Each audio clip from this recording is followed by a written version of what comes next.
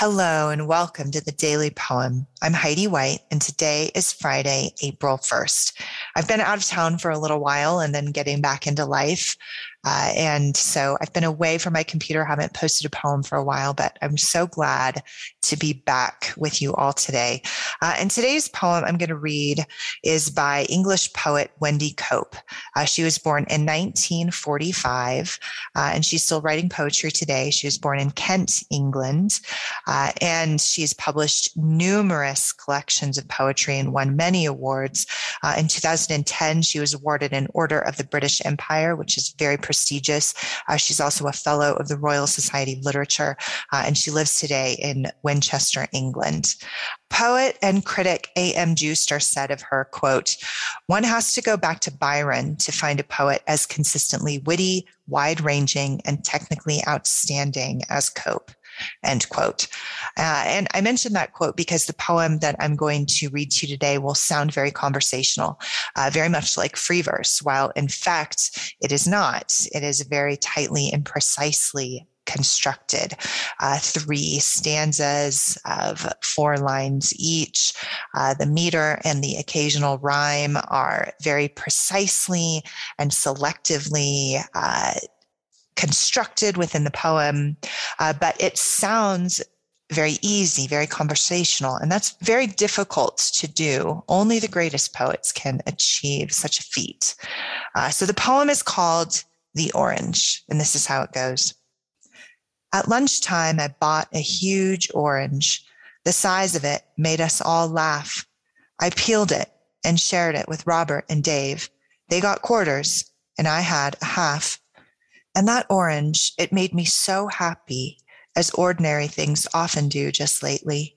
The shopping, a walk in the park. This is peace and contentment. It's new. The rest of the day was quite easy. I did all my jobs on my list and enjoyed them and had some time over. I love you.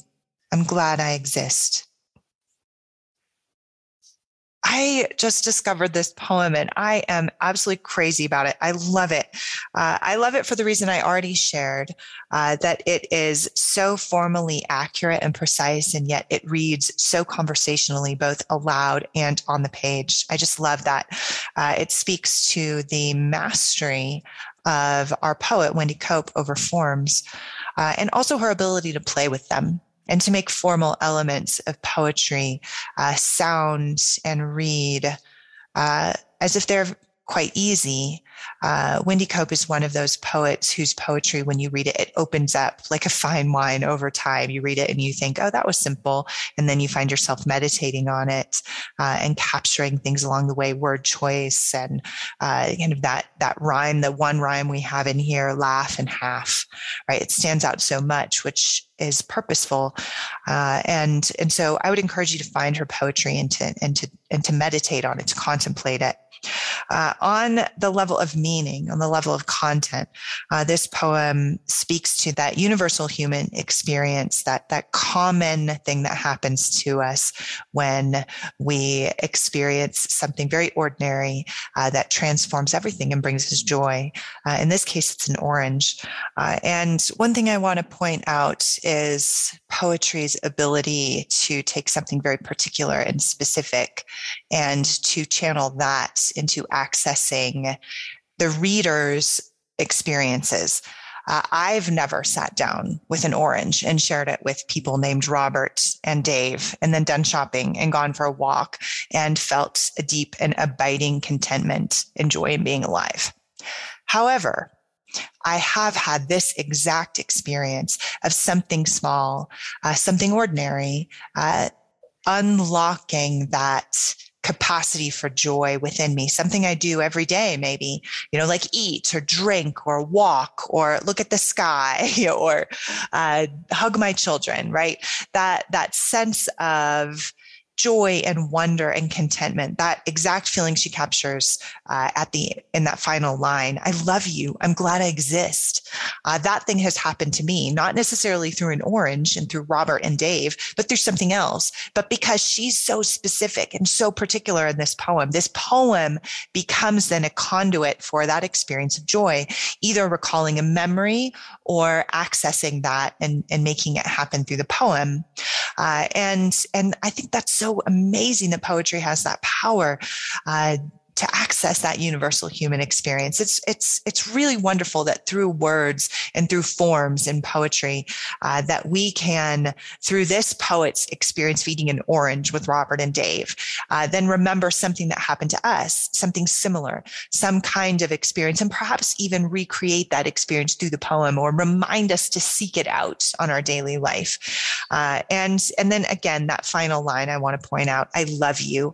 I'm glad I exist. I feel so affirmed by that. I'm like, thank you, Wendy Cope. I love you too, and I'm glad I exist. And there's something about poetry in a simple poem like this that is so tightly constructed when the poet takes great care into creating a common ground between her and I, that then we can reach across time. We don't even know each other. We can reach across time and space and even knowledge and meet somewhere in that experience of joy through ordinary things. So here it is one more time, The Orange by Wendy Cope. At lunchtime, I bought a huge orange. The size of it made us all laugh. I peeled it and shared it with Robert and Dave. They got quarters and I had a half. And that orange, it made me so happy, as ordinary things often do just lately. The shopping, a walk in the park. This is peace and contentment. It's new.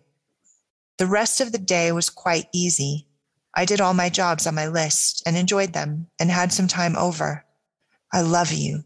I'm glad I exist. This has been The Daily Poem, produced by Goldberry Studios, post-production by Logan Green. I'm Heidi White. Thanks for listening, and we'll be back again soon with another poem.